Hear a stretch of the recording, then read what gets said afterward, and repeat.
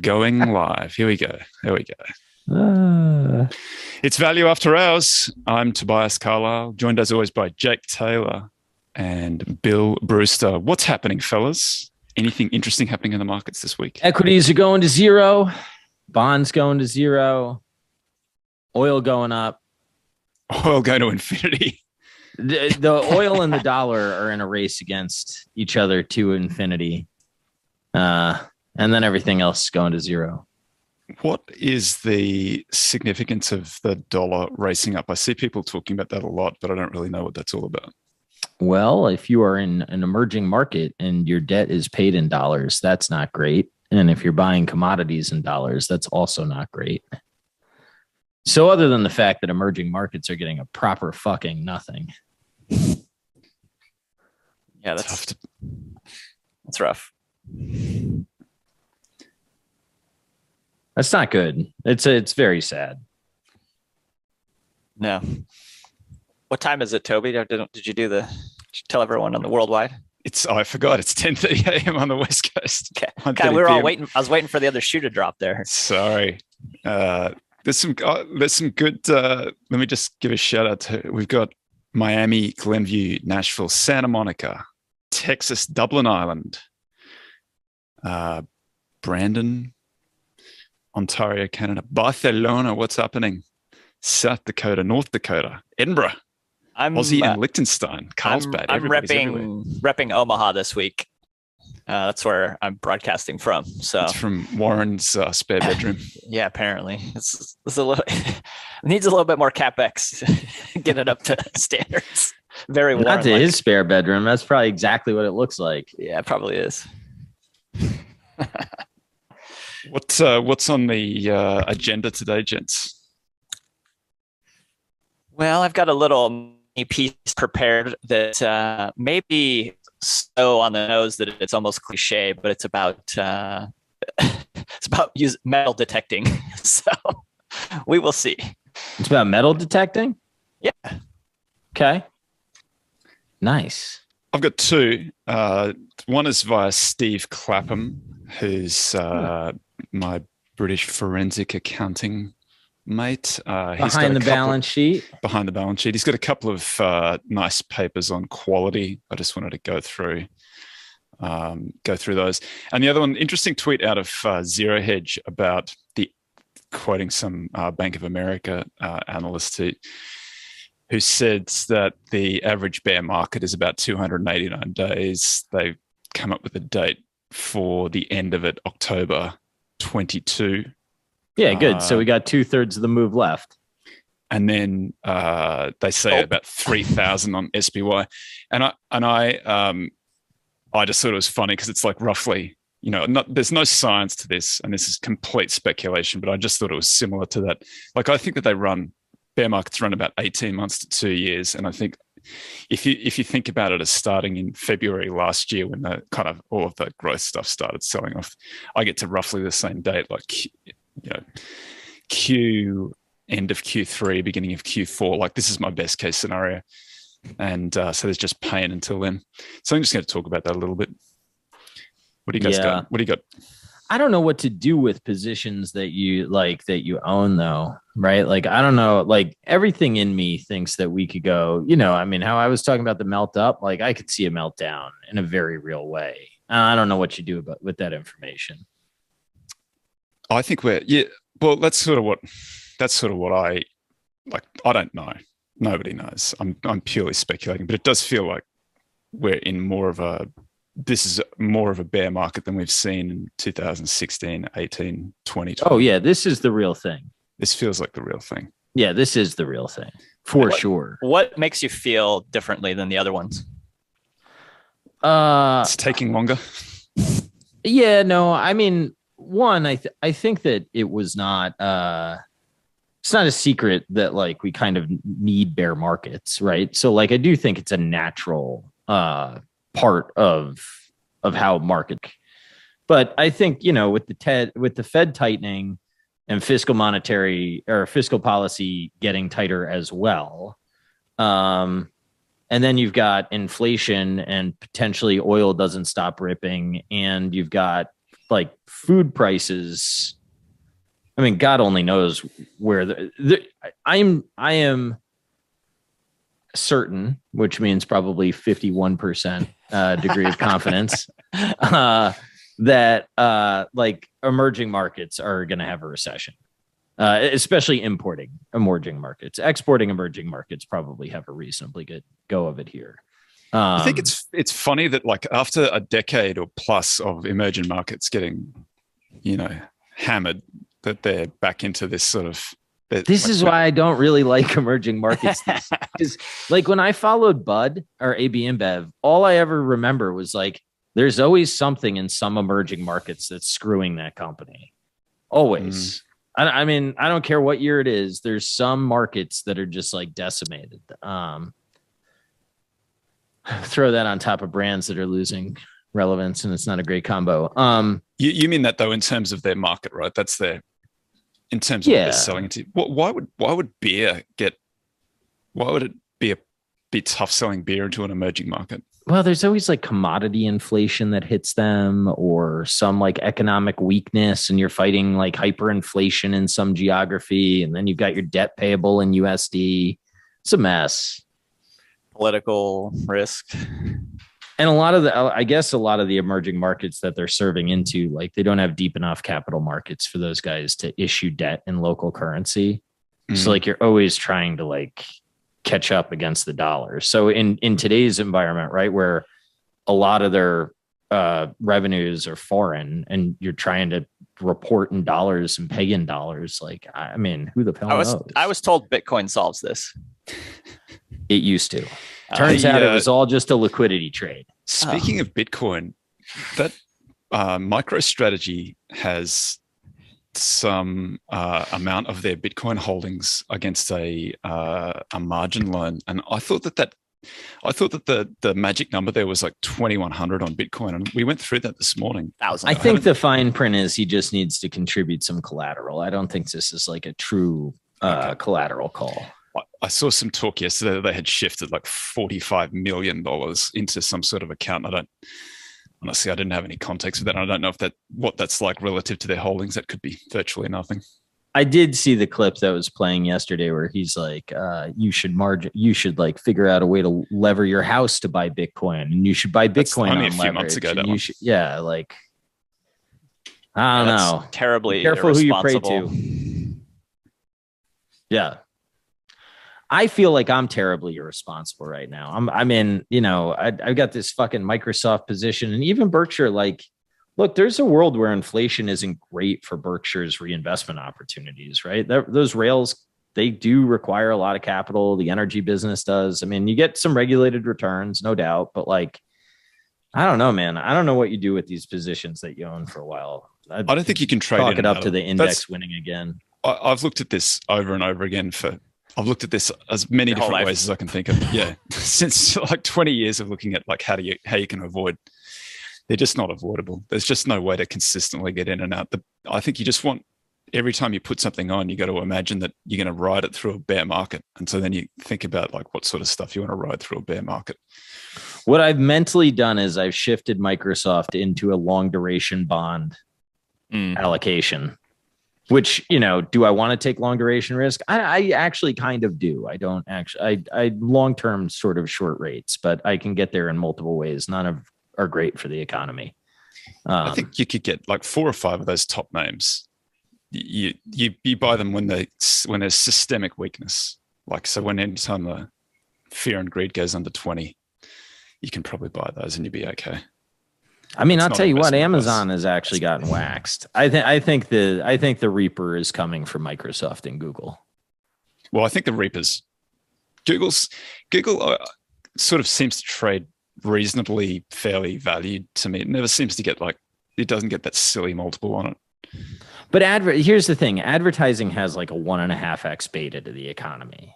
Like if you think that ad spend doesn't come in a recession, I'm going to tell you that I think you're a little disconnected from reality. I think that what has happened over the last sort of 20 years is there's been that transition from digital. The transition from television to digital sort of masks a little bit because it was all growing so fast. But no doubt, it's probably getting closer to saturation now. So there's it'll be more pronounced this time around.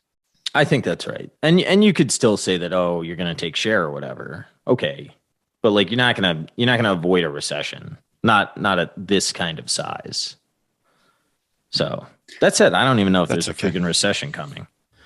And I don't even know what that means. Those recession indicators, like by the time they come out and tell you that there's a recession on, like they're like, we were in and we're not now. Yeah, now we're out. Now we're good to go. Hope you enjoyed it. Yeah. I think that the inversion, it's not the Cam Harvey inversion, it's the 10-2 inversion, not the 10-3 Yeah, today inversion. got bad. I don't know what that, I don't know whether any of those are significant. I think someone told me it was like it's a funding, whatever. I don't know. But it does seem to be a reasonably consistent indicator. And that was, I think it was April that it inverted the 10-2, which would seem to suggest that that's real the 6 carnage month, which would put you into your October. Yeah. It's all lining up. I do think that there are a few things that are lining up for like a gigantic bed shitting around that kind of period of time. Jesus, rates have just exploded over the last and the 10 years, 14 days. I saw mortgage rates are like over 6% now too, which is like, that's the long run. Double. Yeah, that's wild, huh? That's a big move. That's crazy. I don't know. This doesn't feel like the most fun thing in the world to say, but I'm really glad that they're actually doing this. I don't think pumping up the rates. Yeah, I think putting a brake on housing when it's going parabolic like it was is like a good policy decision. Now, can you do it without breaking everything? Whoa, Austrian. Well, that's not. I don't know that it's necessarily Austrian. Investment talks. Listen, anything that isn't just like MMT full throttle pedal to the metal is now Austrian. Yeah, I mean, I don't know. Two camps. The problem is going to slow. This austerity, like they call it austerity, like. So you like Jake says, like you're either just flooding the market with liquidity, and then everything that comes out of that is good, even though it's like that's what sets up the conditions for the big crash, and then they finally just go back to like normalization. Oh, that's austerity. Like anything. Yeah, how could you do that to us? Billions of dollars a month. Well, we're still running multi-trillion-dollar deficits, but how could you do that to us? We're still doing QE. We're going to do QE at the same time we do QT somehow. I think some of what I think is a little misplaced, and I do think we've been saying this for a while. I don't think this is a new statement. I've seen a lot of like calls for housing crashes, and I just really don't think that's how the world manifests itself. I think the lack of mobility is the most probable outcome here. For humanity. For civilization, lower prices are better because it lets people get on the ladder. Yeah. Higher prices going up all the time. No. You don't like that? Sorry. Boomers say that they need all their property inflated before they pass it on to the next generation. Yeah. The bag holder generation. There's got to be someone there to take the bid though. Like you can't dump it all. It just doesn't work that way. Yeah, I mean, eventually there's got to be underlying cash flows to service things, right? So, like, cash out refi, homie. That's all economy talk right there. Yeah, that's true. You got to get in with this new world. Yeah, well, there's a part of me that understands the new world and a part of me that doesn't. So we'll see. But it is kind of interesting to see the store of value just be a liquidity trade at the end of the day. Yeah, that's well, let me ask you this. Did anybody buy Bitcoin and they wanted it to sit at whatever, 40,000, whatever it was for a while there? Like, I had to move because I want it to be a unit of account and I want it to be a store of value, and I don't want it. No, everyone was buying it because they wanted it to go to 500,000. It was nothing. There was nothing about like storage, right? It was just speculative mania. It's not over, to be fair. I mean, it could go up. It could go up. The issue that I have with the Bitcoin thing that I've never been able to like get over in my head is they don't like belief in the U.S. government. So they're like, I don't trust like U.S. fiat or any fiat.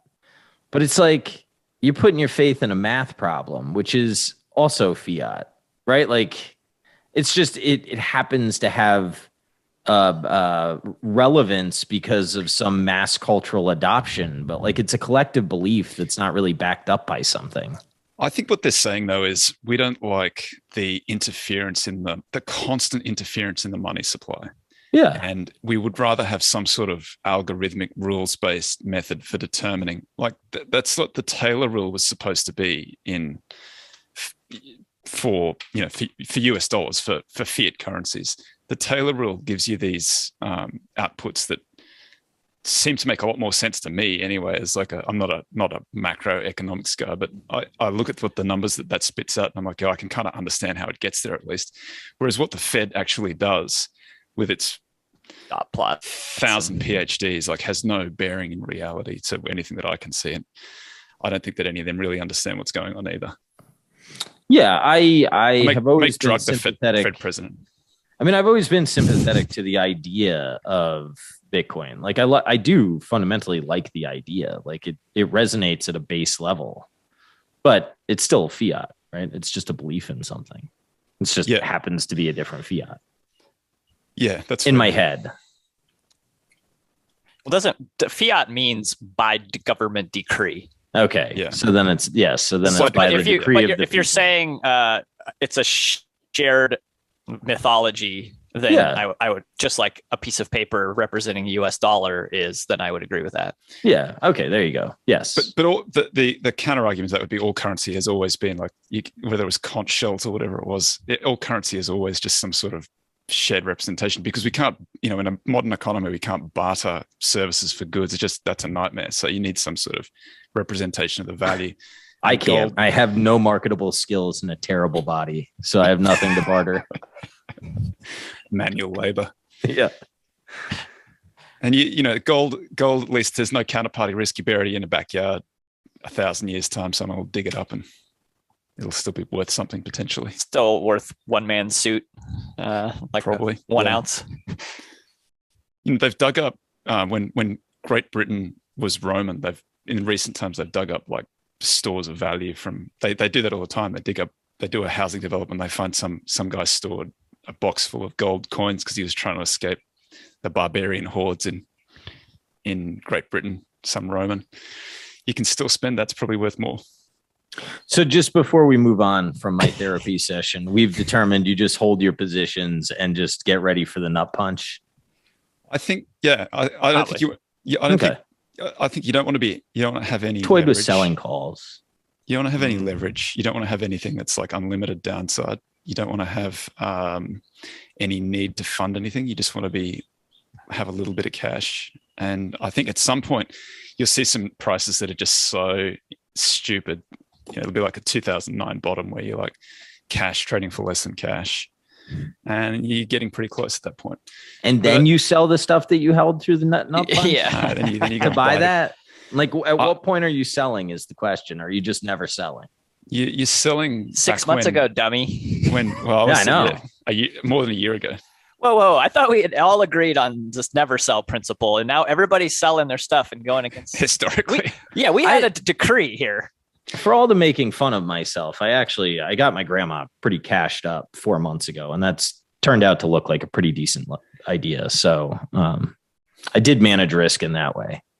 Did you get her boozed up first and then get her cashed No, up? she can't drink much anymore, man. I guess she was like she's lucid every day, but she had like a really good Saturday.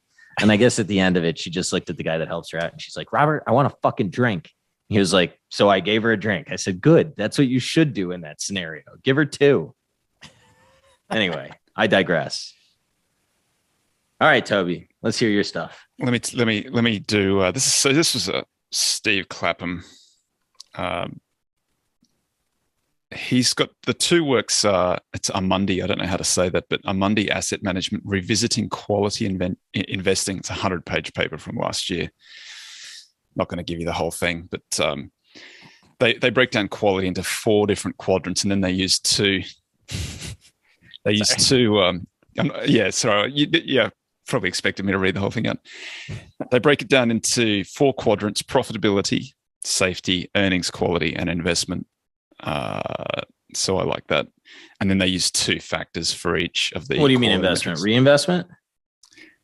So that, well, I'll give you their definitions, and then so Just start factors of reading the these. paper. We'll all fall asleep and it'll be done. Some of this might be useful. Well, I equity like is this good thing. as zero. I gotta say, I'm loving being on the other side of this transaction. So All right, Toby, start reading. profit. I got to get myself one of those. Profitability is gross profits to total assets and cash flow return on invested capital. Yeah, that makes sense. Safety, long-term debt to equity, working capital to assets. Those are good ones. And they use two for More each is one. better. Yeah, that's the way. Investment, asset growth, just year on year, and CapEx to sales as a measure of CapEx, I guess. And then earnings quality is accruals, which is one, and they use two, Sloan accruals and cash flow accruals. Basically, they find that if you use the two metrics together, you get a better read on, because you get, this is the there's a little bit of discretion, the construction of financial accounts, and then trying to compare apples to apples is tough. So they use a couple, and they find that some of these factors are better than others. They're the ones that I've looked at these in the past, and there's a little bit, it's a little bit messy. It's not as clear as it could be. The profitability is a very strong factor. Anyway, the focus of all these things together, it does deliver a fair bit of alpha over time. I like it as a nice balance against value. The papers are, let me just give you the names of the papers so you can go and read these for yourselves. But Amundi Asset Management, and then there's another one about the persistence of returns, which is an Invesco study, which is not public yet, but it's coming out anytime soon. Basically, the same findings, that quality has its place. I think quality is a little bit beaten up now, so I'm sort of feel good about that. Yeah, well, I don't feel good about it so much as, but I think that Jake and I were talking about this just before we came on. Like there are some there are going to be some good names that come out of that very high growth. Those not new economy, but you know what I mean. Like the better businesses everything that ran up over the last few years that you don't have to worry about the valuation. Just look at the quality of the business. Well, clearly I don't agree with that, but I do think that there are some of these are going to be very good businesses, and you want some way of finding the ones that are the higher quality ones and ignoring the ones that are dog shit. And this is a good way of doing it, I think. And then if you apply some value sort of considerations to those, I think that out of that basket of all of those really good companies that everybody was chasing, like at a considerably lower valuation, like down 90%, which many of them are now. I tweeted this out the other day, that the destruction in some of those names is just unbelievable. Apron down about 98%. Blue Apron's down 98%. I don't know that was quality. That's bullshit, that one. But I know some people who are in it, so I like to bring it up every now and again. The other one was Groupon. Not that was ever quality either, but that's down about 97% too. So I wouldn't touch either of those ones. But there are other things in there that are like down 90%.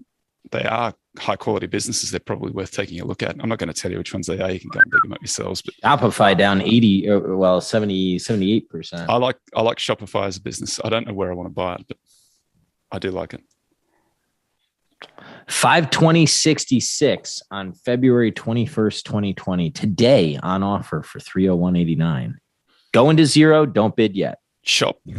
Yep. What's Shop worth? Zero. Shops. I like Shop as like if you like the distributed Amazon, I think that Shop's a lot more.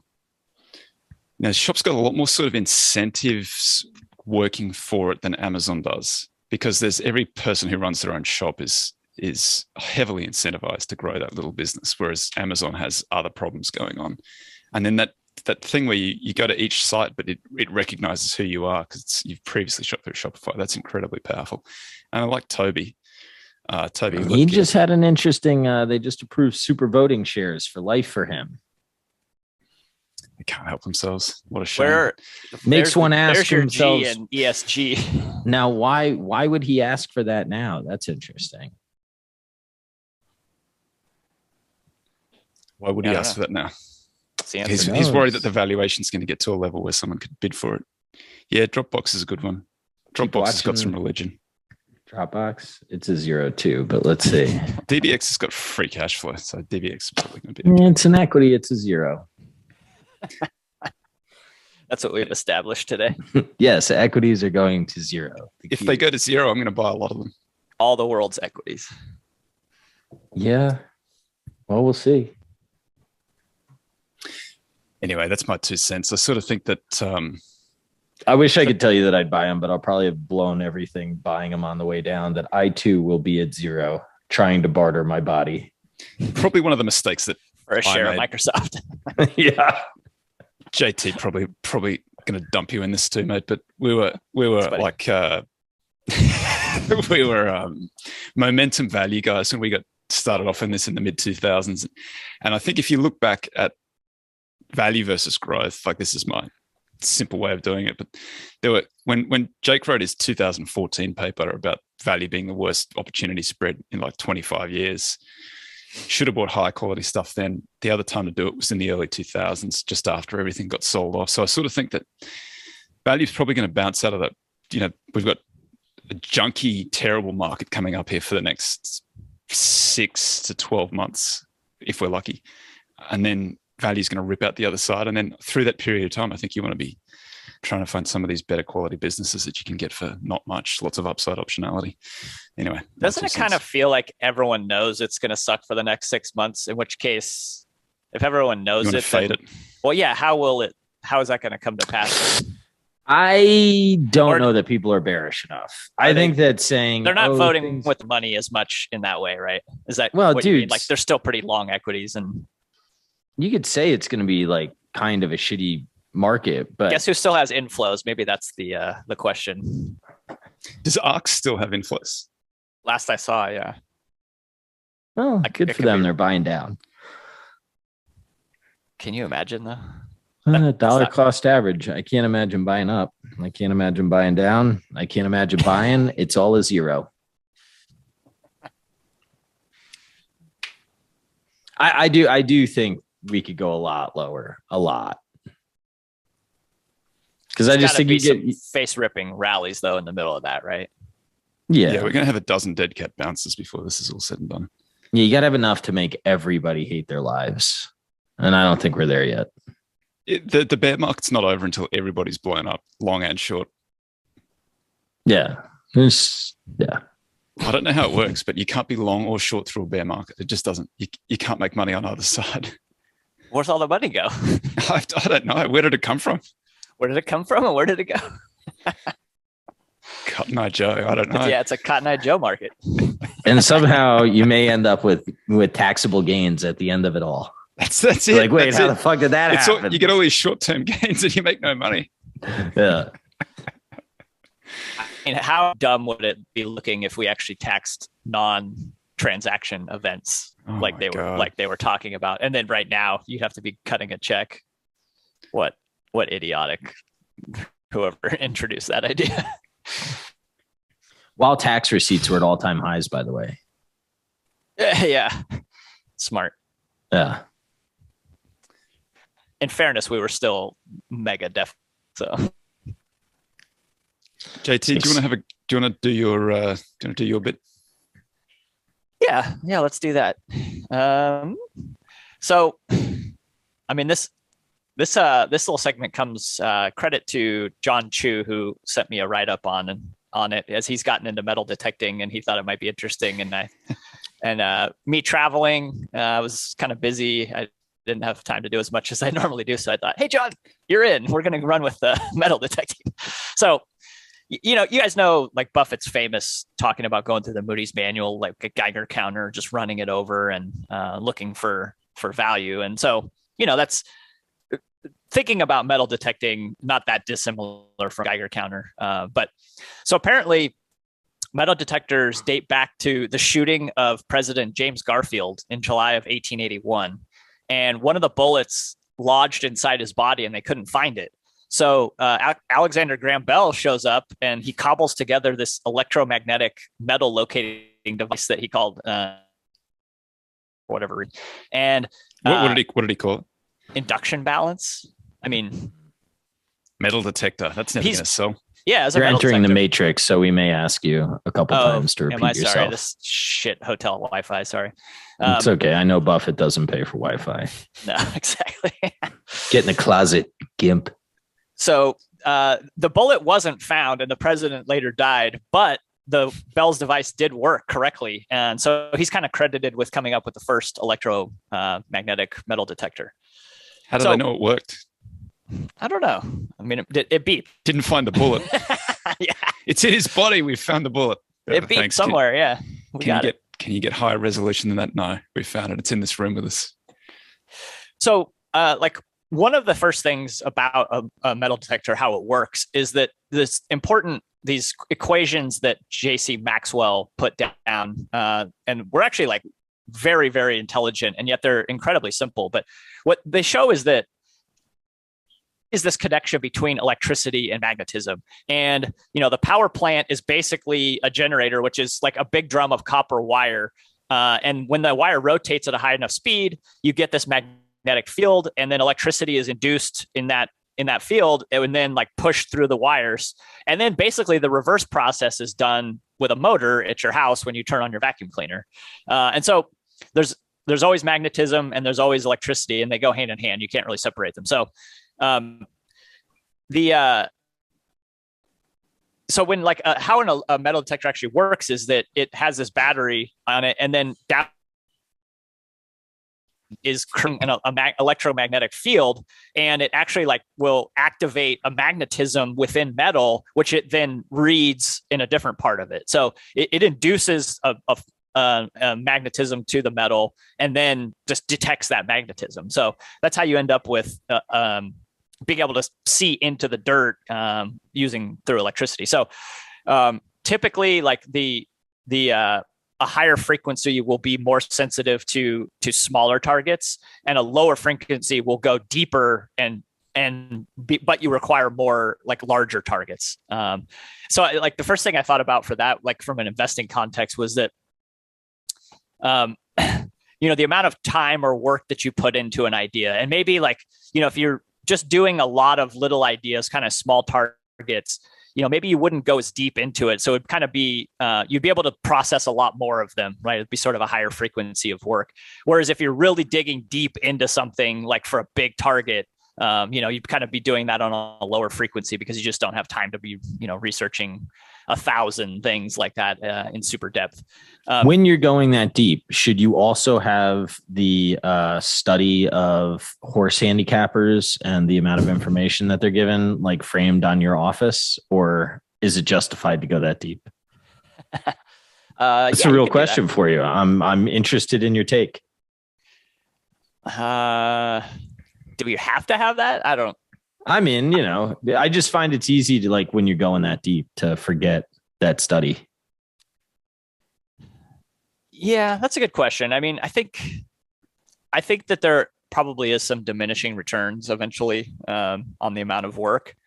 But where that is, I think is really difficult to say. And maybe we'll get into this a little bit more when we talk about the sensitivity of when you find something. Can I ask you a follow-up? Shoot. Would Journalytic help? Do you think journal where you think you may be hitting the law of diminishing returns, and then I don't know. The problem is I don't know how you get enough reps, right? And isn't huge, but I think that would be an interesting thing to start journaling about on the investment journey, right? Maybe I'm hitting the law of diminishing marginal returns. For sure, especially if and when we build out the time tracking elements of it, where you can start to see, in my next marginal minute, is it better spent researching that idea that's currently at, call it 60%, and I want to push it to 80, and that's kind of where the sweet spot is? Or is it spent on finding the next new idea? Where is the return going to be maximized from? And eventually you'll be able to see, wow, once I get past about 10 hours worth of work on an idea, let's say, I'm starting to really run against diminishing returns there, and I probably would be better off spending the next marginal minute working on a new idea, or pushing another one that's closer to that 10-hour mark, or having someone more junior search for this information rather than me. My time could be used in a higher and better use. Right. That's interesting. All right. Sorry, I didn't mean to break it up, but I do think it was a good tangent. Yeah, no, I think it is. I think about it a lot for myself too, with limited amount of time, and how do I best use that time so that I get sort of maximum efficiency out of what I'm capable of. Okay, so the size and shape and the type of a buried object is obviously the bigger it is, the easier it is to find, right? But also the orientation of the object can really matter. Like, so if you have a coin that is turned on its side, it's less likely to register than if it's like buried flat. So that kind of has me thinking about, like, there are some financial statements that are just impenetrable and really hard to figure out, and almost feel like like they're a coin turned on their side, and almost like it's almost impossible to try to figure out what's going on there. And then there's other ones that are super simple. Toby, we criticize by category on this show. I agree. And then there's other ones that are obviously like like they make perfect sense. Like it's easy to understand the business, and they're therefore probably quite a bit easier to detect. Another thing that happens a lot is like knowing your location of where you're digging, because this is what makes the beach such a good place to metal detect, is that one, people lose stuff there often, and they're there for leisure. Typically, the sand will quickly cover it up and hide whatever it was, and then it's easy to dig the sand when you actually go and find it. Whereas if you're hunting in granite, one, it probably doesn't penetrate into the granite, so the person can find it easier. Two, it's like impossible to dig. Three, people may or may not be doing leisurely things there. So there's, like, I think that same sort of mindset of where are you looking, and places that that where you're digging might matter more, right? So for instance, I think sometimes the like really big banks, like sometimes their financials are kind of opaque to me. And okay, so that'd be like, gosh, it's super hard to dig into this and actually like understand what's happening often. Or like Brookfield, like you said, Toby, might fall into that category. That's just tough digging, right? And there's other places where your digging is probably going to be easier. Quick story so when I was like probably 18, 19 in that age range, my dad and I would go to this place where on the river rafters would stop at this rock that looks like a gorilla's head, and they would climb up the top of it and jump in. And so my dad and I would go and get scuba tanks, and we would go like along the bottom of the river there and just find all kinds of stuff, like lots of change, tons of sunglasses, sometimes like a decent watch every once in a while. But it's because, it's people are doing things, they lose it, and then you get a chance to find it. And they're not going to most likely go down to the bottom to go retrieve it. So I think sometimes, like I was thinking, having that scuba sort of an advantage, the average person looking through might not have. So that might be mental models of the world that let you go places and understand things that others maybe couldn't understand. And I bet there's a bunch of tech people who are basically like the scuba divers of this story right now, that I don't have their skills. And so like, I can't go mine the treasures that they can potentially in that particular area. So knowing where your scuba set is taking you is probably important. All of just another roundabout way of saying like circle of competence. It's probably a good argument for being able to go through incredibly complex financial statements like Brookfield's, and being able to, if once you got to conquer Brookfield once to figure out what those financial statements say, and then you just have to update your model, and you're probably okay there, and you got an advantage. The only thing is that it strikes me that there's a lot of really smart guys in Brookfield, and I don't know if I really want to compete with those guys. I think they're just easier things to do. To your point. Yeah, I think that's right. One of the problems when you're metal detecting is that you run into, like, there's just trash, like there's, nails and, just garbage buried all over the place, and it will give you a false signal that there's something there. And so the way to do that is to tune the detector to like avoid a certain like frequency range or a certain like, profile of signal that it's detecting. I think that we also could do that in our digging through ideas and like just knowing like, okay, I'm not going to figure this one out. This is going to be too hard. I'm going to tune those frequencies out. I'm not even going to like let those, take up any of my bandwidth. I think that's so just sticking to your spots again, another way of saying it. I tweeted this thing out this morning from Monish Prabrai about talking to Charlie Munger about one of the ideas that he had, and it was credit acceptance. And he said he'd looked at it and he thought it looked really good. They were charging lots of money for it. And Charlie said, no, I don't like it because I don't like charging those high rates of insurance. He likes win, win, win. And I think that more than anything else, I think that model is really useful, that win, win, win as a sort of discretionary approach to stuff, because there's lots of things out there where you got this long right tail of liability attached to it. Yeah.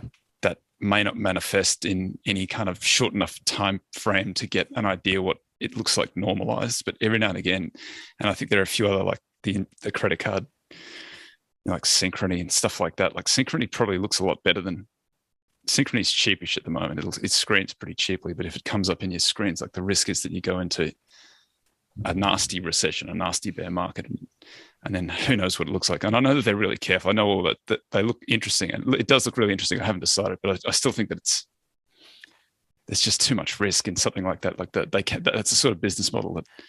Yeah, I mean, probably the one of the better examples of that would have been like for-profit education, 5 to 10 years ago, where, boy, these guys are making a lot of money, but they are clearly not win-win for the whole ecosystem. Like the students are getting very questionable results, not translating to jobs like they say they're going to, racking up a bunch of debt.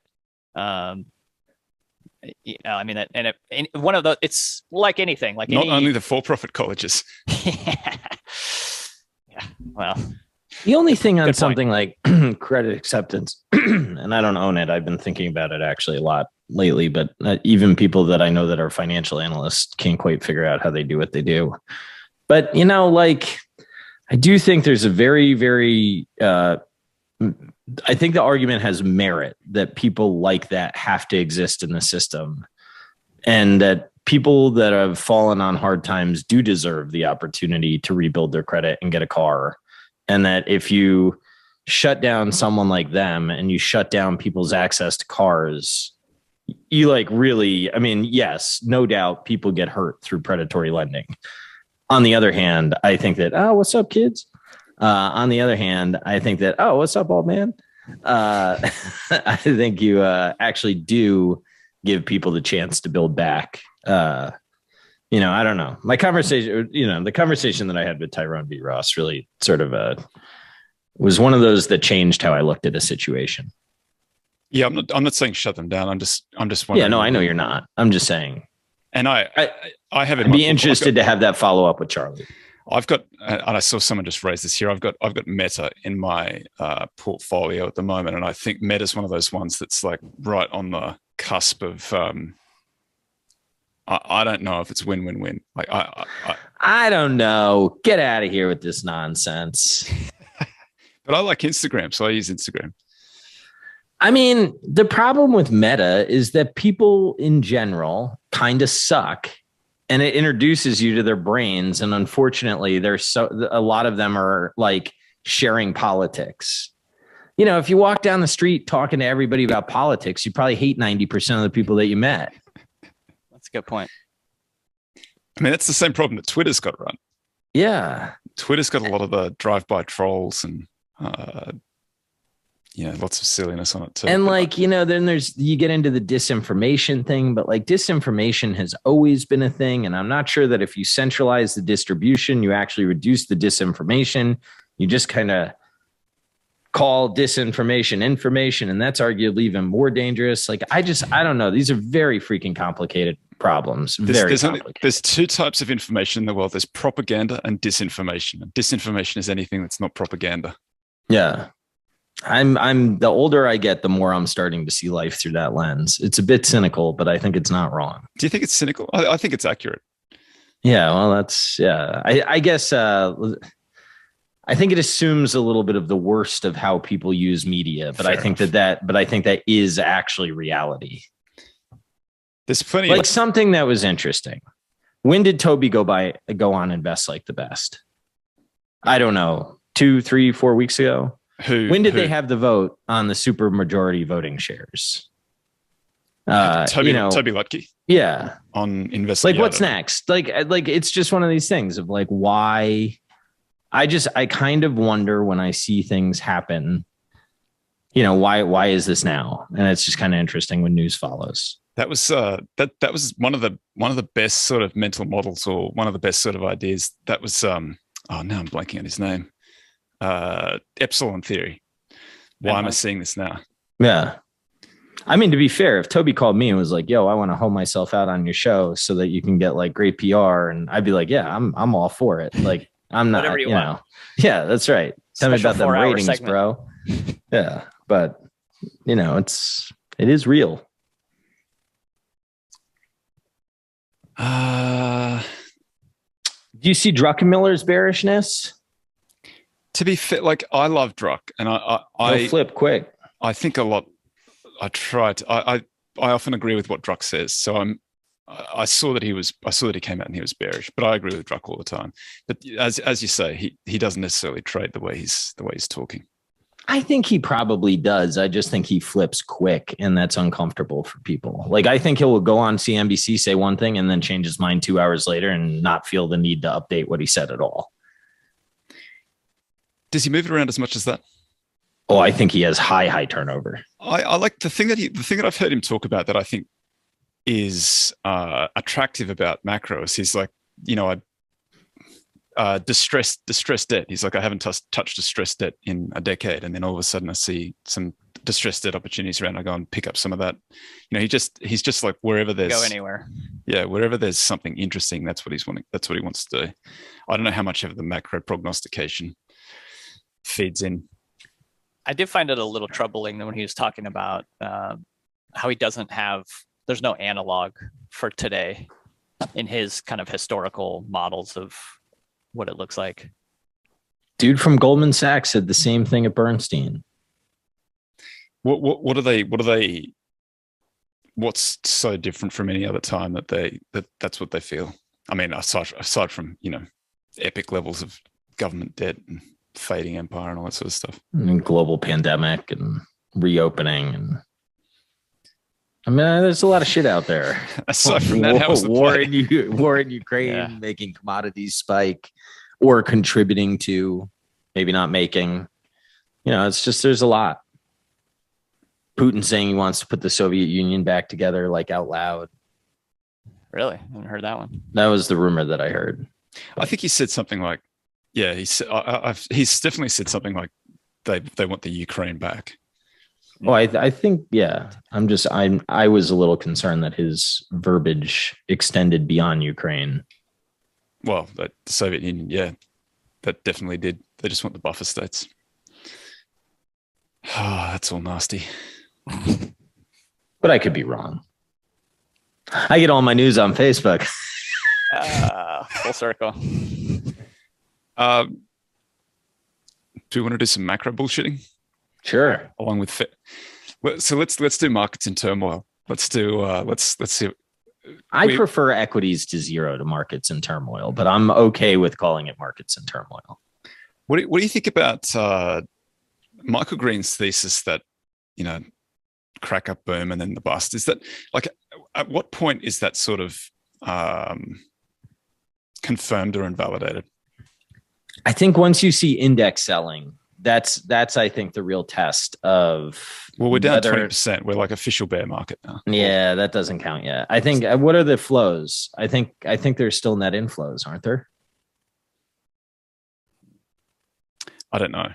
Yeah, I think you'd need to see like a couple weeks of net outflows to test it, because I think a lot of his theory is that in the bust there's going to be no liquidity under the market if people aren't if there's not a bid on the index, there's not there's not enough individual value stock pickers out there to fight just the flow of money out. And I that's kind of interesting to me. That would not shock me if that's the case. Yeah, so okay, maybe I don't understand what he was saying, but how did he's talking about like infinity type of up before? We didn't get there. No, we were pretty. I mean, in the melt up, it was pretty high. It's high, but we didn't get over Japan in '89. We certainly didn't get that. The marginal share costs infinity, and then the moment after the marginal share costs infinity, the marginal share goes to zero. That's the thing that I could never understand. Like if you're, it's just the sort of thing that a markets person, like if you're a market operator and what you care about is the movement in the stock price, then that sort of appeals. But if you're looking at these things as businesses, if they get really, really cheap, that's the best thing that happens. And I don't care if they keep on getting cheaper after that. If there's a point where you're buying it at like you're getting some silly free cash flow yield and it keeps on getting cheaper and they're buying back stock, like what do I care? Yeah, they got to be returning the capital to you. And then I agree with your statement. Well, I don't think they even have to be returning the capital. Like I deliberately said free cash flow yield, not dividend yield there. Like if the free cash flow yield is... But you said buying in the shares. Possibly I did. You did. You might have me there. But they don't have to necessarily even be doing that. Let's say they're reinvesting and they're growing the value. What do I care what happens with the share price? I don't know, man. You can get yourself in some trap capital type but look at agency cost things. You know, the Motley Fool used to run this ad for years and years and years. The Motley Fool used to say, you know, you could have bought Tootsie Roll or you could have bought IBM. And IBM was always expensive and Tootsie Roll was always cheap. And if you looked at that over like decades, you made so much more money out of Tootsie Roll because you're buying it cheaply as it progressed along. Like you participate along with the business. And with IBM, it was so expensive, you could just never get enough of it to make a meaningful difference. I would rather that things are cheaper than more expensive. Even if they stay cheap, I think you make more money that way. Got to have management teams that you trust, in my opinion. Because otherwise, I just think that you get into these things where people like pay themselves and they're flying around in a jet and like the cash is just illusory. It's in some glass box that you get in 20 years. Yeah, I agree. Theoretically, like I don't like those. I'm sort of assuming, that's fair. I'm assuming that this is a management team who you like. Because if we just went through all the management teams who are just ripping people off, like there's a lot of those guys out there, and you don't want to be anywhere near those things. Yeah, I think. I mean, I was having a discussion with a microcap guy, and he's like, a lot of people like microcaps because they're cheap, but I would argue to you that a lot of microcaps deserve to be cheap because the management team's behind the microcaps. Well, they're just not as experienced. They don't have the resources. They're less. They're just, as a group, they're lower quality businesses than mid cap and large cap, and you can see that reflected in the returns on equity. You know that you can see that reflected in lots of different ways. Like the valuations are just. They're worth less. Even now where they're really, really cheap, I still think the expected returns from small and micro, this is ignoring the multiple. Like the small and micro is like, small and micro right now is as cheap as it has been in the last like 20 or 30 years. We're at like 2009 low, 2000 low kind of cheapness for small and micro. Even so, if you're just ignoring the multiple movement, because at some point the multiples are going to expand and they're going to do really well. But the businesses, if you didn't get that multiple expansion, the businesses aren't going to do as well as mid cap and large cap because they are better quality businesses. You just got to pay a premium for those too that might reflect the higher quality. Like there might be sort of comparable opportunities at this point. Maybe even my mid cap is a little bit better. I think that's sort of my rough view of it at the moment. Yeah, I think that's probably right. Sounds reasonable. There's probably you could go through those small and micro and dig out the things that are really good. I always wonder, like, why is something still small and micro after all of this time? Like, if it's been out there and it's doing really good stuff, why hasn't it got bigger? It's either got some problem with the market's just not that big. That's the B Shore quote. No business is small because it wants to be. Brent Bishore? Yeah. Smart man. Has a decent amount of experience in small business. Those are tough businesses. They've just got no momentum in them. You got to wake up every day and rebuild the plane. It's not like mid cap and large cap that just sort of it's a knife fight every day. Yeah, like as Buffett says, like you can just about get any palooka in to run those ones, and they're going to be okay. That's why they get paid the big bucks to run those big ones because you got to get to Davos. You got to look good in a suit. You got to shake Yeah. hand, give a good speech. Kiss babies. All the hard stuff. Good baby kissing. What do you guys think about the prospects for the market bottoming in that sort of Q4 kind of range? Would define about. I mean, I think we can go a lot lower than people think. That's what I think. I think down 30 or 40 would not shock me from here. Maybe even 50%. Like I don't see why that would be shocking to anybody. Yeah, I think fair value is like 2,200, 2,300, something like that. That's like 40% from here, right? That's 40% from here. And then there's no reason why it stops at fair value. It did in 2009. It seemed to get down to fair value and just bounce off fair value. Yeah, now after everything breaks, rates are going back down to zero. So get ready for that. But everything may break. That sort of assumes that inflation is under control by that point. Yeah, I don't know. I mean, I don't know. I don't know that there's any law that mandates that rates have to be higher than inflation. I mean, if you have no economic growth, why do rates need to be high? Like there's no law that mandates that bondholders must get paid more than inflation. You just may get your value eroded. Like there's a real chance we're in some like really shitty environment for a long time for capital. There's no law, but as common sense. Yeah, as a debt investor, you want to be able to get back your real principal. Positive. Yeah. Yeah, maybe. I don't know. I mean, I don't know what inflation is if we go bust. But you know, if there's not much, but oil is the only thing that's running, right? Like say that we have a bust, but oil is up at 180.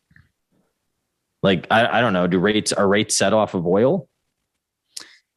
Well, rates are set from what the central bank does, I think, and that's part of the reason that we're where we are, because we're not like if we just applied the Taylor rule, I think we'd be in a better position, and we probably don't need the building full of PhDs then. Yeah, I guess. All I'm thinking is there's a scenario where I'll give him a 386. You can have a 386. Remember those? The 486. Oh, it's a Pentium. It's really fast. Yeah, I don't know. I think this scenario that I'm envisioning, it would be hard to think that demand is going to be really high. I don't think stocks go down 40% and life looks like it looks. Most people won't even notice. You know, life goes on.